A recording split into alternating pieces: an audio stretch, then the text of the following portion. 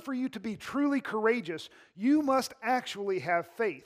You will not be able to be courageous and you will not be able to stand firm unless you believe that what you're standing firm for and unless you believe that what it is that you must be courageous for is true. If you don't believe that those things are true, then you will not do anything. You will cower down, you will hide, you'll go find something else to do. So it is great for you to take stock every week of the great things that God has done in your life and to know that the things that He has for you and for His people and for the advancement of His kingdom so that you can be courageous and brave and stand firm on those things. Do you believe them? Well, test them and you will find out that they're perfectly worth believing. The second thing I want to talk about was something that Dale said. Dale brought up the idea of worship. And it's actually in this church that I learned about the etymology, which is the linguistic origin in English of the word worship. It actually comes from an Old English term, worth-ship. And that's what worship is all about. It is an expression of the worth of the thing that you're worshiping. So that when there is something great to worship, you will throw your hands up for it. You praise things that you think are worthy of your praise. You sacrifice for things that you think are worthy. It is no problem for you to shell out some money for a brand new car. You're sacrificing that money, that time, that energy and labor that you put into something for a vehicle that you want because that vehicle is worth it to you. In fact, it's even worse than that. Some people will go and they will spend 5, 6, 10 years of their life in debt for the vehicle that they want because it's worth it to them. So if you're going to have real, true worship, just like if you're going to have real, true courageousness and real, true bravery, you have to believe in the worth of Christ and the worth of God. He loved us first so that we can love Him. If you believe that and you recognize the thing that He did for you, it is not a problem for you to raise your hands. But the greatest worship that you can do is the sacrifice of your life for Him.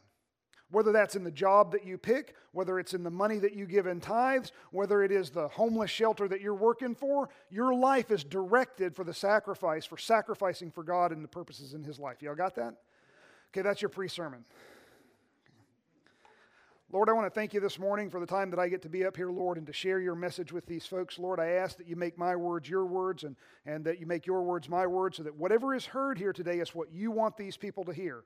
Lord, I ask that you put it in their hearts and in their hands and in their feet so they advance your kingdom, Lord. I ask most of all that they understand by the end of this sermon the power of your word, Lord, that they understand not only the power of your word but the reliability of your Bible, Lord, and that they understand that the times that they're living in and that they apply this stuff to their lives and to the communities that they live in. Lord, I ask this in Jesus' name.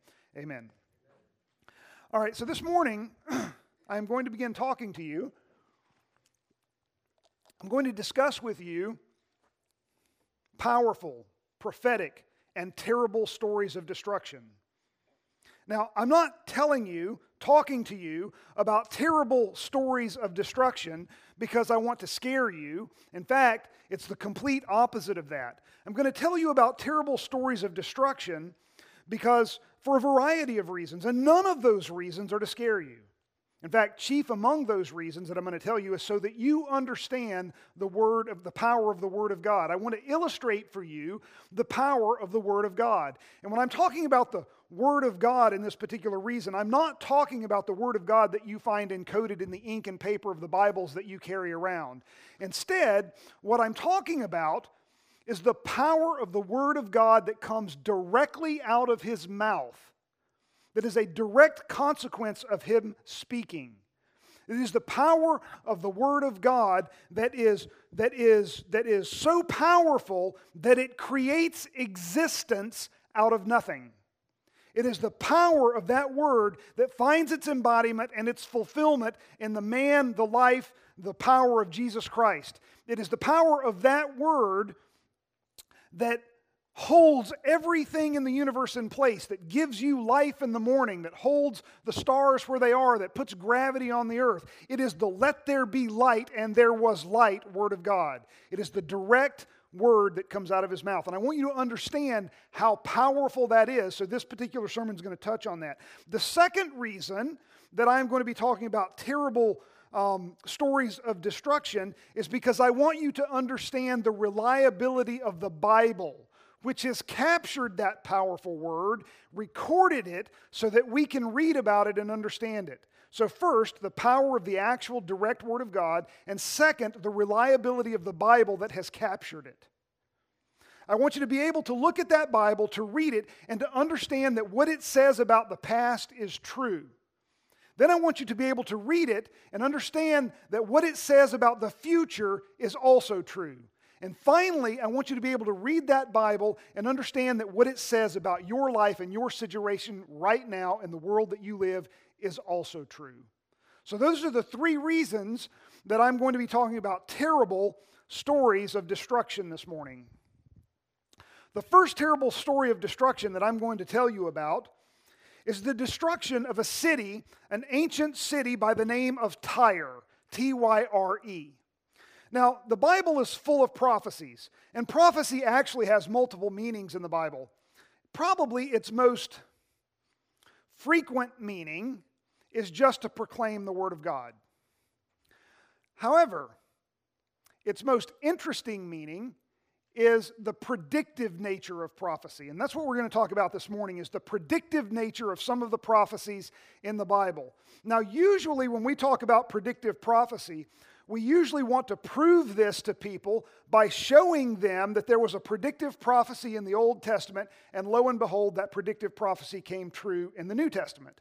And that's very good proof for the validity of the Bible. But if you're somebody that doesn't believe the Bible, you're like, well, so what? You just had a bunch of religious writers sort of fix this so that it looks like one thing when it really isn't. So I'm going to share with you a very powerful story of destruction that is a prophetic event in the Bible, but which has been confirmed by secular history to such a degree that I find it impossible to recognize this as something as supernaturally predictive. And that's the story of the city of Tyre. Are any of you familiar with the prophecy about the destruction of Tyre? Okay, good. You get a wonderful lesson this morning.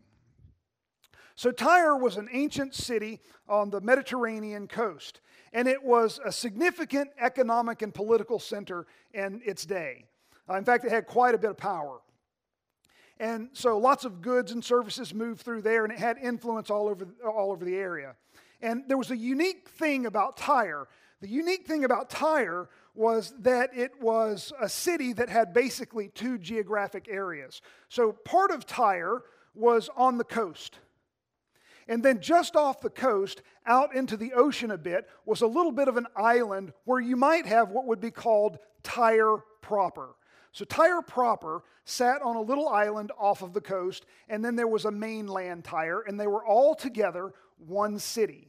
So it would be a little bit like, you have High Springs proper, that's right there where the post office and the fire department and the library are. And then, the little neighborhoods that are around that'd be High Springs proper. But you also have High Springs, which is where I live, out by the interstate, which doesn't look like city at all. In fact, it's very rural. So this was like Tyre, two different places, but both the same city. And the interesting thing about that was that between the coast area of Tyre and Tyre proper, the ocean in that area was very treacherous. Winds flowed through there at high speeds. The waters were very wavy, and it was very difficult if you wanted to destroy Tyre with your navy to get out there from the coast to the city. In fact, it was impossible in that day. It was impossible to do that or to do it quickly. And so Tyre proper was very well defended, not only by the natural order of the ocean and the winds and the waves, but also because they had built walls around Tyre proper, and they had put all kinds of war machines on those walls to be able to protect it. Well, one day, Tyre gets a little bit too big for its britches, and God says, I'm going to do something about that. And you can find that story in Ezekiel chapter 26. Now, that's not on any of the slides up there, so don't try to keep up with me. So in Ezekiel 26, we read about the prophecy of Tyre. Now, I'm going to be reading this particular portion of Scripture from the NIV this morning. Normally I would read from the ESV, but this morning for the story of Tyre, I'm going to read from the NIV. And the reason that I'm going to do that is because there's a particular word in here that I'll use a little bit later in the sermon. So let me read you in chapter 26 of Ezekiel, the prophecy of Tyre. Now Ezekiel wrote this prophecy around, I think it might have been 586 BC, something like that. I can't remember the exact date, but it was around 586 BC that he wrote this.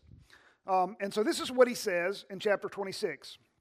In the 11th year, and we're going to read the whole chapter, by the way.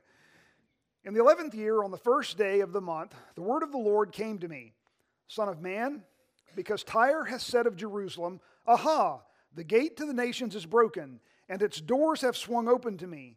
Now that she lies in ruins, I will prosper. Therefore, this is what the sovereign Lord says, I am against you, O Tyre, and I will bring many nations against you, like the sea casting up its waves. They will destroy the walls of Tyre and pull down her towers. I will scrape her rubble and make her a bare rock. Out in the sea she will become a place to spread fish nets, for I have spoken, declares the sovereign Lord. She will become a plunder for the nations, and her settlements on the mainland will be ravaged by the sword. They will know that I am the Lord. So let me stop there for just a second to give you a reason why God is bringing this destruction on the city of Tyre. It's because Jerusalem had had some kind of economic downfall. Jerusalem had fallen. She had lost her power and her influence.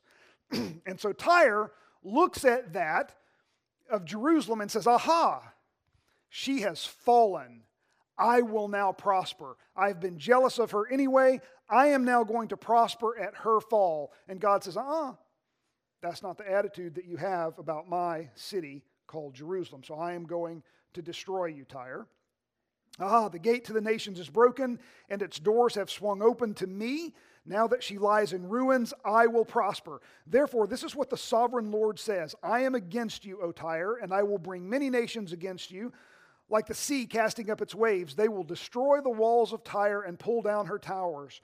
I will scrape away her rubble and make her a bare rock. Out in the sea she will become a place to spread fish nets, for I have spoken, declares the sovereign Lord. She will become a plunder for the nations, and her settlements on the mainland will be ravaged by the sword. Then they will know that I am the Lord. For this is what the sovereign Lord says, From the north I am going to bring against Tyre Nebuchadnezzar, king of Babylon, king of kings, with horses and chariots and horsemen and a great army. He will ravage your settlements on the mainland with the sword. He will set up siege works against you, build a ramp up to your walls, and raise his shields against you. He will direct the blows of his battering rams against your walls and demolish your towers with his weapons. His horses will be so many that they will cover you with dust. Your walls will tremble at the noise of the war horses, wagons and chariots when he enters your gates, as men enter a city whose walls have been broken through. The hooves of his horses will trample all your streets. He will kill your people with the sword, and your strong pillars will fall to the ground. They will plunder your wealth and loot your merchandise. They will break down your walls and demolish your fine houses and throw your stones, timber, and rubble into the sea. I will put an end to your noisy songs and the music of your harps. And the music of your harps will be heard no more. I will make you a bare rock, and you will become a place to spread fish nets. You will never be rebuilt, for the Lord has spoken, declares the sovereign Lord. This is what the sovereign Lord says to Tyre. Will not the coastlands tremble at the sound of your fall, when the wounded groan and the slaughter takes place in you? Then all the princes of the coast will step down from their thrones and lay aside their robes and take off their embroidered garments. Clothed with terror, they will sit on the ground, trembling every moment, appalled at you. Then they will take up a lament concerning you and say to you, How you are destroyed, O city of renown, peopled by men of the sea. You were a power on the seas. You and your citizens, you put your terror on all who live there. Now the coastlands tremble on the day of your fall, and the islands in the sea are terrified at your collapse. This is what the sovereign Lord says, when I make you a desolate city, like cities no longer inhabited. When I bring the ocean depths over you, and its vast waters cover you, then I will bring you down with those who go down to the pit, to the people of long ago. I will make you dwell in the earth below as in ancient ruins with those who go down to the pit. You will not return or take your place in the land of the living. I will bring you to a horrible end, and you will be no more. You will be sought, but you will never be again found, declares the sovereign Lord. Dude. Tyre is going to be utterly destroyed. It's going to be so destroyed that people aren't even going to remember where it was. People are going to cast their fishnets or work on their fishnets where it once was. So this particular prophecy is extremely specific because Ezekiel says to the city of Tyre that God is going to bring Nebuchadnezzar out of the north, Nebuchadnezzar of Babylon, and he is going to come to your mainland city, and he's going to lay it waste. And then your walls are going to be broke down. And then you're going to be made into a bare rock. How about that, Tyre? Well, just a few months, and we know this. We know this because Ezekiel has given us perfect dating for it. He says in the very first part of Ezekiel, he says, in the 11th year, on the first day of the month, the word of the Lord came to me, Son of man, because Tyre has said this of Jerusalem. So we know when he gave this particular prophecy. A few months after he gave this prophecy, Nebuchadnezzar invades mainland Tyre on the coast. And he does exactly what Ezekiel said he would do. He goes down into the area, he lays it waste, he destroys it, it's no more. And so the secular people of today say, well, that wasn't the prophecy. Because the prophecy said that Nebuchadnezzar would lay waste to all of Tyre and that no one would remember it. Well, that island part of the city, Tyre proper, was still there. Nebuchadnezzar never touched that. Your belief in Ezekiel's prophecy, Mr. Hosey, is wrong. Well, no, Mr. Secular person, it's not, because that's not what Ezekiel said. Let's read again what Ezekiel said. In the 11th year, on the first day of the month, the word of the Lord came to me, Son of man, because Tyre has said to Jerusalem, Aha, the gate to the nations is broken, and its doors have swung open to me. Now that she lies in ruins, I will prosper. Therefore, this is what the sovereign Lord says. I am against you, O Tyre, and I will bring many nations against you. But I'm going to bring Nebuchadnezzar first. So Nebuchadnezzar comes in, and he levels mainland Tyre. Then, after Nebuchadnezzar, you had Ptolemy of Egypt come in. You had the Syrians come in. You had multiple nations come in, and all of them just really, whatever Nebuchadnezzar didn't finish, they finished, except no one was able to take this to Tyre proper. Then, around 332 BC, a guy named Alexander the Great from Macedon comes in. And he says, I'm going to take Tyre. I'm going to conquer it because that's what I do. I'm Alexander the Great. And he brings his armies in, and he takes all of the rubble that was on mainland Tyre, and he begins to pick it up piece by piece and timber by timber and throw it into the ocean. And then he picks up more pieces of it and he throws them into the ocean. And over the course of a significant amount of time, Alexander the Great builds a land bridge from mainland Tyre to Tyre proper. And then he crosses that land bridge and he climbs to the top of the area and he takes his army and he breaches the walls of mainland Tyre. He destroys it utterly and he sells its people into slavery, those that he isn't able to kill by the sword. Today, where Tyre once was, we don't even really know where it once was. We just have kind of a good idea. Do you know what fishermen do in that area now? They mend their fish nets. There is no Tyre there anymore on the coastland. Now some people will say, well, yeah, but they went down the coast and they built another Tyre. Yeah, they did. They built another Tyre, but they didn't build it there. And in fact, that coastal area has now geographically changed because of the land bridge that Alexander the Great built. We don't even know where it is. Was the original Tyre underwater now? We don't even know, but it's not there. It's a ghost town. You don't get prophecy better than that is confirmed outside the Bible. Now, I'm telling you this because I want you to understand that this book, or actually it's not really even a book, this collection of books and letters is reliable. It's perfectly reliable.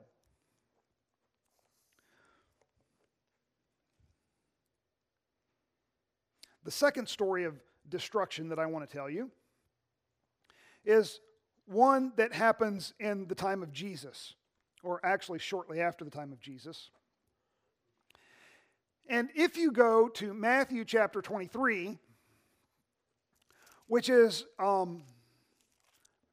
really good chapter for you to read. Let me get there.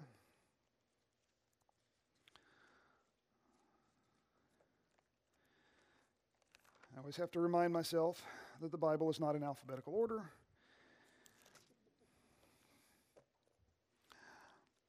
So, there's a particularly damning chapter in Matthew, chapter 23, where Jesus is talking to the religious leaders of the day. And he really gives them a whooping in this chapter. And I suppose I'll just read the chapter. I suppose I'll just do that.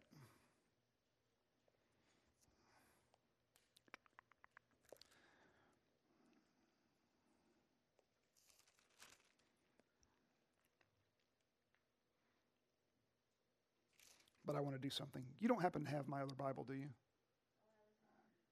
It's an ESV, right? Yeah, bring it to me. All right. Goodness, my dear, what is this, like your file cabinet too? These are all the notes that she takes on my sermons, right? That's what's in here, okay. All right, so when we looked at Tyre a minute ago, God says, I'm going to leave that city a desolate place. Right? And he does. Desolate is a word that means without life, without inhabitants, empty. We're going to visit that word desolate again here in a moment. I'm going to read to you chapter 23. Then Jesus, chapter 23 of Matthew, then Jesus said to the crowds and to his disciples, the scribes and the Pharisees sit on Moses' seat. So do and observe whatever they tell you, but not the works that they do. So Jesus is giving them a lesson here. He says, look, these guys that are sitting in the seat of Moses, they do have authority. God has granted them authority, and I want you to obey them, but do not behave in the way that they behave. The reason that I want you to obey them or to listen to them is that because they are repositors of the Word of God, and you need to listen to that, and you need to obey that in so much as it meshes with what God has already told us. But don't behave like they do. Then Jesus said to the crowds and to his disciples, the scribes and the Pharisees sit on Moses' seat. So do and observe whatever they tell you, but do not the works they do. For they preach, but they don't practice. They tie up heavy burdens, hard to bear. Excuse me. And they lay on the people's shoulders, and they themselves are not willing to move them with their finger. They do all their deeds to be seen by others, for they make their phylacteries broad and their fringes long, and they love the place of honor at feasts and the best seats in the synagogues and greetings in the marketplaces and being called rabbi by others. But you are not to be called rabbi, for you have one teacher and you are all brothers. And call no man your father on earth, for you have one Father who is in heaven. Neither be called instructors, for you have one instructor, the Christ. The greatest among you shall be your servant. Whoever exalts himself will be humbled, and whoever humbles himself will be exalted. But woe to you, scribes and Pharisees, hypocrites. By the way, he calls them hypocrites 5 times in this particular chapter. Woe to you, scribes and Pharisees, hypocrites, for you shut the kingdom of heaven in people's faces. For you neither enter yourselves nor allow those who would enter to go in. Woe to you, scribes and Pharisees, you hypocrites, for you travel across the sea and land to make a single proselyte or convert, and then he becomes a convert. You make him twice as much a child of hell as yourselves. Woe to you, blind guides, who say, if anyone swears by the temple, it is nothing, but if anyone swears by the gold of the temple, he is bound by his oath. You blind fools! For which is greater, the gold or the temple that has made the gold sacred? And you say, if anyone swears by the altar, it is nothing, but if anyone swears by the gift that is on the altar, he is bound by his oath. You blind men! For which is greater, the gift or the altar that makes the gift sacred? So whoever swears by the altar swears by it and by everything on it. And whoever swears by the temple swears by it and by him who dwells in it. And whoever swears by heaven swears by the throne of God and by him who sits upon it. Woe to you, scribes and Pharisees, you hypocrites! For you tithe mint and dill and cumin, and have neglected the weightier matters of the law, justice and mercy and faithfulness. These you ought to have done without neglecting the others, you blind guides, straining out a gnat and swallowing a camel. Woe to you, scribes and Pharisees, hypocrites! You clean the outside of the cup and the plate, but inside they are full of greed and self-indulgence, you blind Pharisee. First clean the inside of the cup and the plate, that the outside also may be clean. Woe to you, scribes and Pharisees, you hypocrites, for you are like whitewashed tombs, which outwardly appear beautiful, but within are full of dead people's bones and all uncleanness. So you also outwardly appear righteous to others, but within you are full of hypocrisy and lawlessness. Woe to you, scribes and Pharisees, you hypocrites! You build the tombs of the prophets and decorate the monuments of the righteous, saying, if we had lived in the days of our fathers, we would not have taken part with them in shedding the blood of the prophets. Thus you witness against yourselves that you are the sons of those who murdered the prophets. Fill up, then, the measure of your fathers, you serpents, you brood of vipers. How are you to escape being sentenced to hell? By the way, I don't know if it qualifies as profanity, but Jesus is calling them a brood of vipers and serpents. If it wasn't profanity, it was as close as you could get to it without being so. There are modern day equivalents to that. And so you can tell by the structure of the language here that Jesus is not happy with the people that have been appointed to be the repositors of his knowledge and behavior. Therefore I send you prophets and wise men and scribes, some of whom you will kill and crucify, and some you will flog in your synagogues and persecute from town to town, so that on you may come all the righteous bloodshed on earth, from the blood of the righteous Abel to the blood of Zechariah the son of Berechiah, whom you murdered between the sanctuary and the altar. Truly, I say to you, all these things will come upon this generation. Then in verse 37 of chapter 23, he says this. You can have it back. Thank you, sweetheart.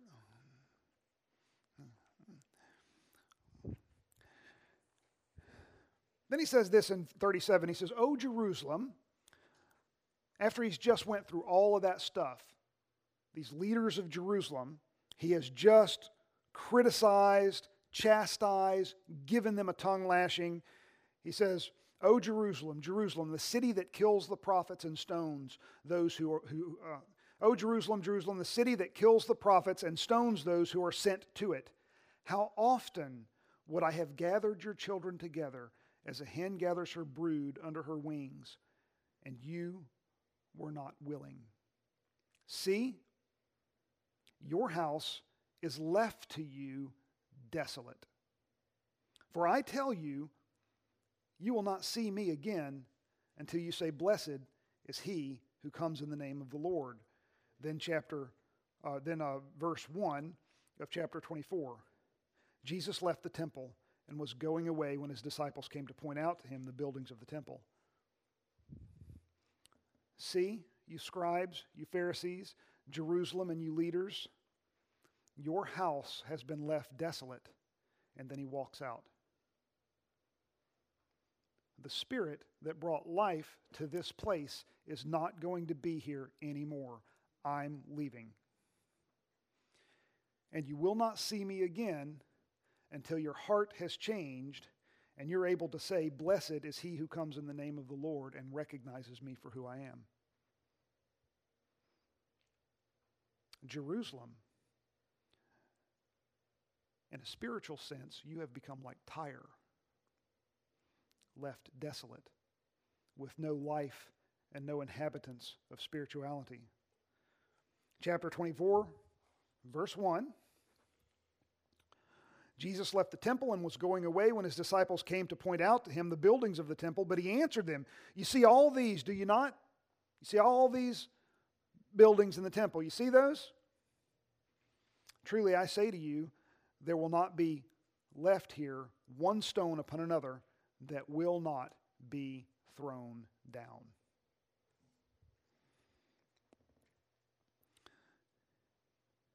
In AD 70, the Romans entered Jerusalem and they sacked it, they took it, they destroyed it, they burned it down, they knocked down the temple, they set fires in the temple. In fact, they set fires so hot in the temple that the bricks of the temple crumbled and fell apart. And then the Romans took those stones and they threw them into the Kidron Valley.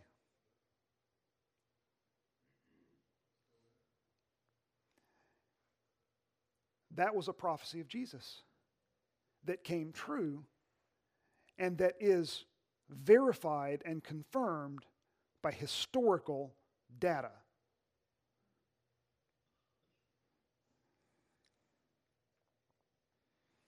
Beginning in verse 3, I'm going to read this passage. I'm going to read the whole thing and probably come back to it and do it. I don't know. I'll just do it however it comes out.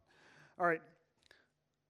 I'm not going to try to control what's going on. So, verse 3 of chapter 24, as he sat on the Mount of Olives, the disciples came to him privately saying, "Tell us, when will these things be? And what will be the sign of your coming and of the end of the age?" And Jesus answered them, "See that no one leads you astray. For many will come in my name, saying, 'I am the Christ,' and they will lead many astray. And you will hear of wars and rumors of wars. See that you are not alarmed, for this must take place, but the end is not yet. For nation will rise against nation and kingdom against kingdom, and there will be famines and earthquakes in various places, and all of these are but the beginning of birth pains. Then they will deliver you up to tribulation and put you to death, and you will be hated by all nations for my name's sake. And then many will fall away and betray one another and hate one another, and many false prophets will arise and lead many astray. And because lawlessness will be increased, the love of many will grow cold. But the one who endures to the end will be saved. And this gospel of the kingdom will be proclaimed throughout the whole world as a testimony to all nations, and then the end will come." So when you see the abomination of desolation spoken of by the prophet Daniel standing in the holy place, let the reader understand. Then let those who are in Judea flee to the mountains. Let the one who is on the housetop not go down to take what is in his house. And let the one who is in the field not turn back to take his cloak. And alas for women who are pregnant, and for those who are nursing infants in those days. Pray that your flight may not be in the winter or on a Sabbath. For then there will be great tribulation, such has not been seen from the beginning of the world until now, no, and never will be. And if those days had not been cut short, no human would be saved. But for the sake of the elect, those days will be cut short.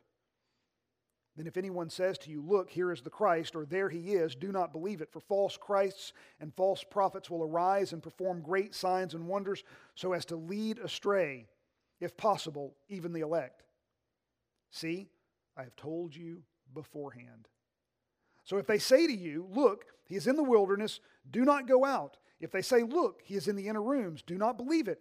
For as the lightning comes from the east and shines as far as the west, so will be the coming of the Son of Man. Wherever the corpse is, there the vultures will gather." Immediately after the tribulation of those days, the sun will be darkened, and the moon will not give its light, and the stars will fall from heaven, and the powers of the heavens will be shaken.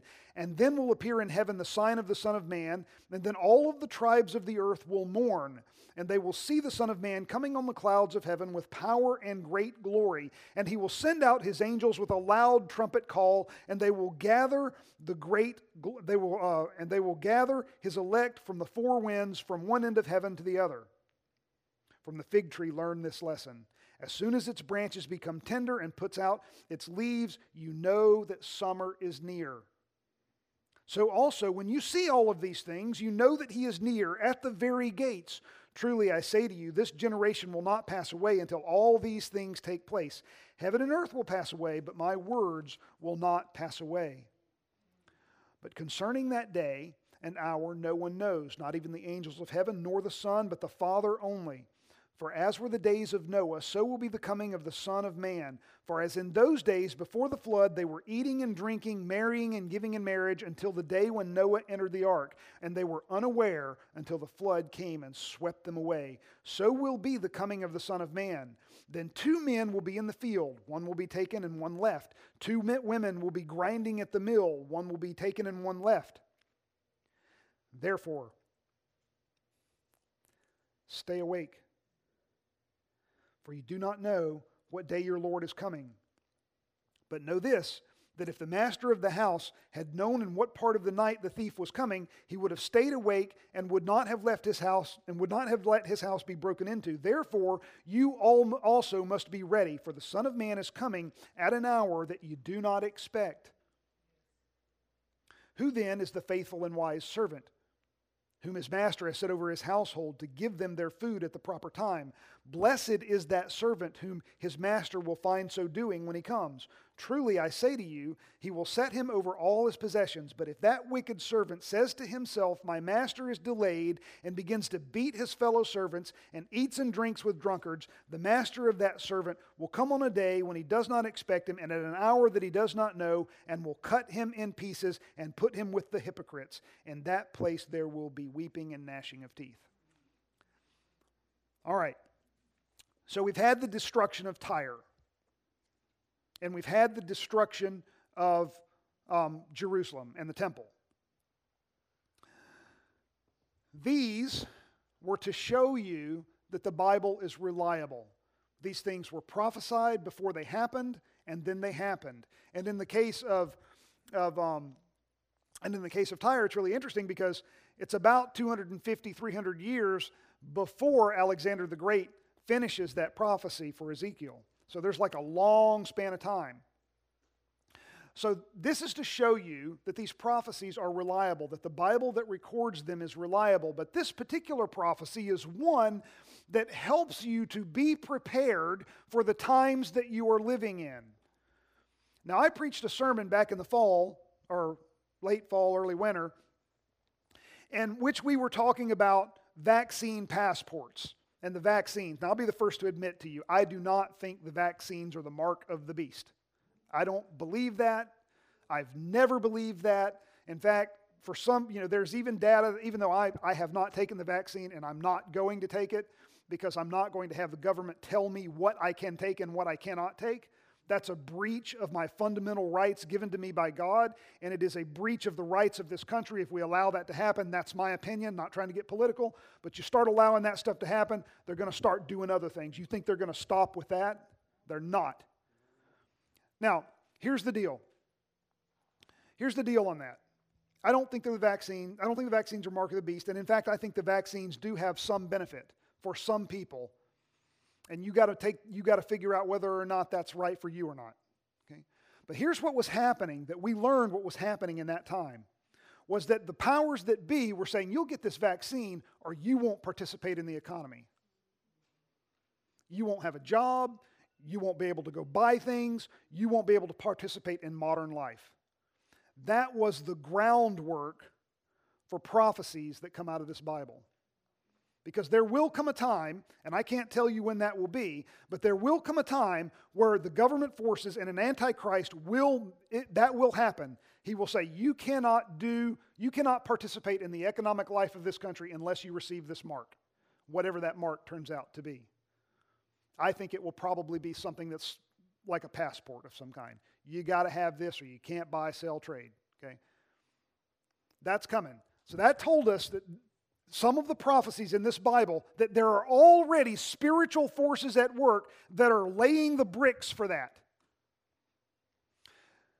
You can look out in the world right now and you can see some of the things that Jesus is already talking about here. And I want you to be aware of this, and I'm probably going to do a few more prophecy sermons so that you can kind of know what's coming, so that you can tell the people in your community what is coming, and so that you can be prepared for what is coming. Even if you don't see it in your lifetime, you know that it's coming soon. And so we have to start preparing now, because we are Christ in this world. Okay, we are His hands and feet. And it is our job to get this message out, not so that people are scared, but so that they know that the Lord of the universe is coming back to take His people, and you can be one of those people.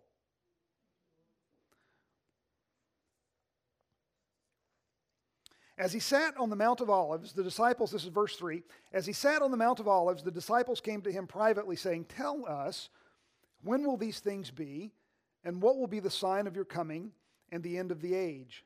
And Jesus answered them, "See that no one leads you astray. For many will come in my name, saying, 'I am the Christ,' and they will lead many astray. And you will hear of wars and rumors of wars. See that you are not alarmed, for this must take place, but the end is not yet. For nation will rise against nation, and kingdom against kingdom, and there will be famines and earthquakes in various places. All these are but the beginnings of birth pains." Well, there's nothing different here than what's ever happened. You can pick any year in human history.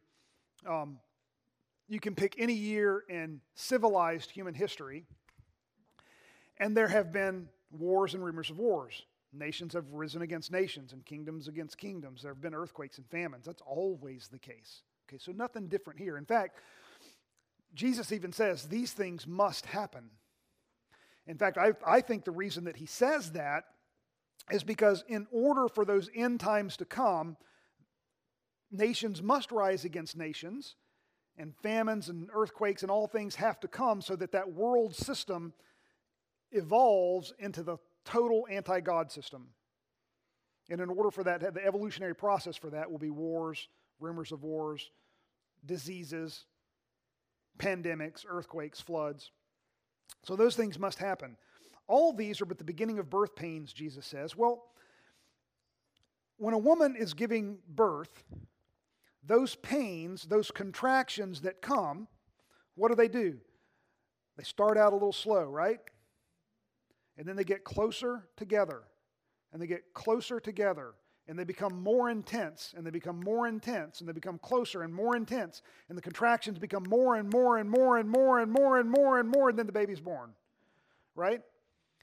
So Jesus is giving you a hint here that this is what's going to happen. As you see these things beginning to accelerate, and as you see them beginning to become more intense, you need to be awake, because that is your sign that things are coming. Then in verse 9, He says, "They will deliver you up to tribulation and put you to death, and you will be hated by all nations for my name's sake." That day will come. And in fact, it's already here. It's just latent. It's hidden because laws and civil society prevents it from being outright visible to us. But there's a time where it will be visible, and those civil laws will drop, and you'll be hated for your love of Christ. If you don't believe me, you take a look at the past 2 years, and if someone decided they didn't want to wear a mask or get a vaccine, how much hate fell on that person. So much hate that you're banned from social media, or you're kicked out of your job, or you're ostracized from your community in some way just because you had a little bit different view than the world's view at the moment. Well, there's coming a time where you're going to have to make a decision. I either love Christ or I love the world. And the moment that you decide, when that time comes, and you say, I love Christ and not the world, that hidden hate is not going to be hidden. It will not be hidden. And I sit there and I tell you, you may have to die for Christ. You may have to, if we're here in the beginnings of these things. Then they will deliver you up to tribulation and put you to death. And you will be hated by all nations for my name's sake. And then many will fall away and betray one another and hate one another. And many false prophets will arise and lead many astray. And because lawlessness will increase, the love of many will grow cold. You look in places on the East Coast where they don't have laws for stealing anymore, and you think there's love there? I guarantee you there's some people that don't care about people over there.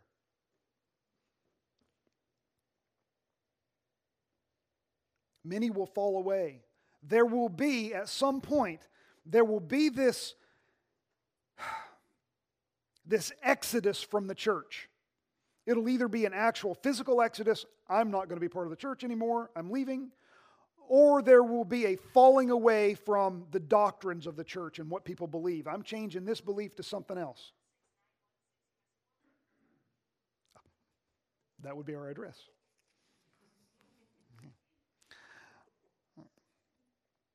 All right. They will deliver you up to tribulation and put you to death, and you will be hated by all nations for my name's sake, and then many will fall away and betray one another and hate one another, and many false prophets will arise and lead many astray, and because of lawlessness will be increased, the love of many will grow cold. But the one who endures to the end will be saved, and this gospel of the kingdom will be proclaimed throughout the whole world as a testimony to all nations, and then the end will come. I'm going over, Anna. How bad am I? I'm 10 minutes over already? Okay. All right. Okay. It's okay to not be okay. All right. So, all right, I'll tell you what. I'm going to cut this a little short and I'll wrap it up next week. Y'all want that?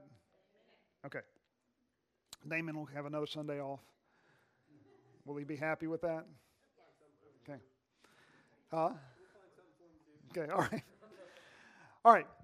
So I do want to touch on this one just a little bit. So when you see the abomination of desolation spoken of by the prophet Daniel standing in the holy place, let the reader understand, let those who are in Judea flee to the mountains. All right. This abomination of desolation is something that's prophesied in the book of Daniel. You find it prophesied in Daniel chapter 9, verse 11, chapter 11, 30-ish, and then chapter 12 somewhere. So the abomination of desolation. What's going to happen in the end times is that the temple will be rebuilt. The Jews will rebuild their temple, and they will be making sacrifices in the temple, and the Antichrist will come into that temple, and he will set up this image, and that image, or himself, one of the two, will be the abomination of desolation. Abomination is a word that is used in the Bible frequently to speak of sexual sin.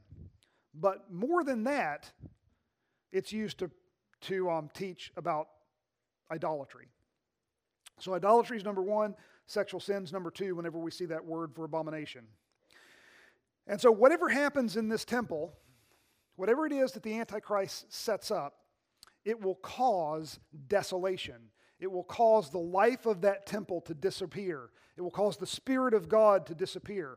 And whenever you see that, Jesus is saying, look, that's a very bad time. You're going to have to flee. Now this particular prophecy has been fulfilled in some part. Daniel's prophecy has been fulfilled at some part in ancient times when a guy named Antiochus Epiphanes came into Jerusalem, and he did that. He actually went in, set himself up as God in the Jewish temple. He sacrificed pigs on the altar, and of course that sort of meets this, but not perfectly. So this is going to be done again by an antichrist some point in the future. And we will talk about that next week. And I will finish up the sermon now. Thank you, guys. Lord, I want to thank you for the time that I got to be here this morning and to preach your word to these folks. Lord, I ask that you take these words, to put it in their hearts and in their feet, Lord, and I ask that they live it out in their lives. And Lord, I ask them to not be afraid, Lord, not to be scared, Lord, but to love you and to know that you are with them. Lord, in Jesus' name, amen. Whoever's phone is talking, I'm getting nervous. It's getting a little personal. So thank you, Mike, so much for filling in. So you guys be looking out for next week as we'll finish up this teaching. I wanted to give a quick update.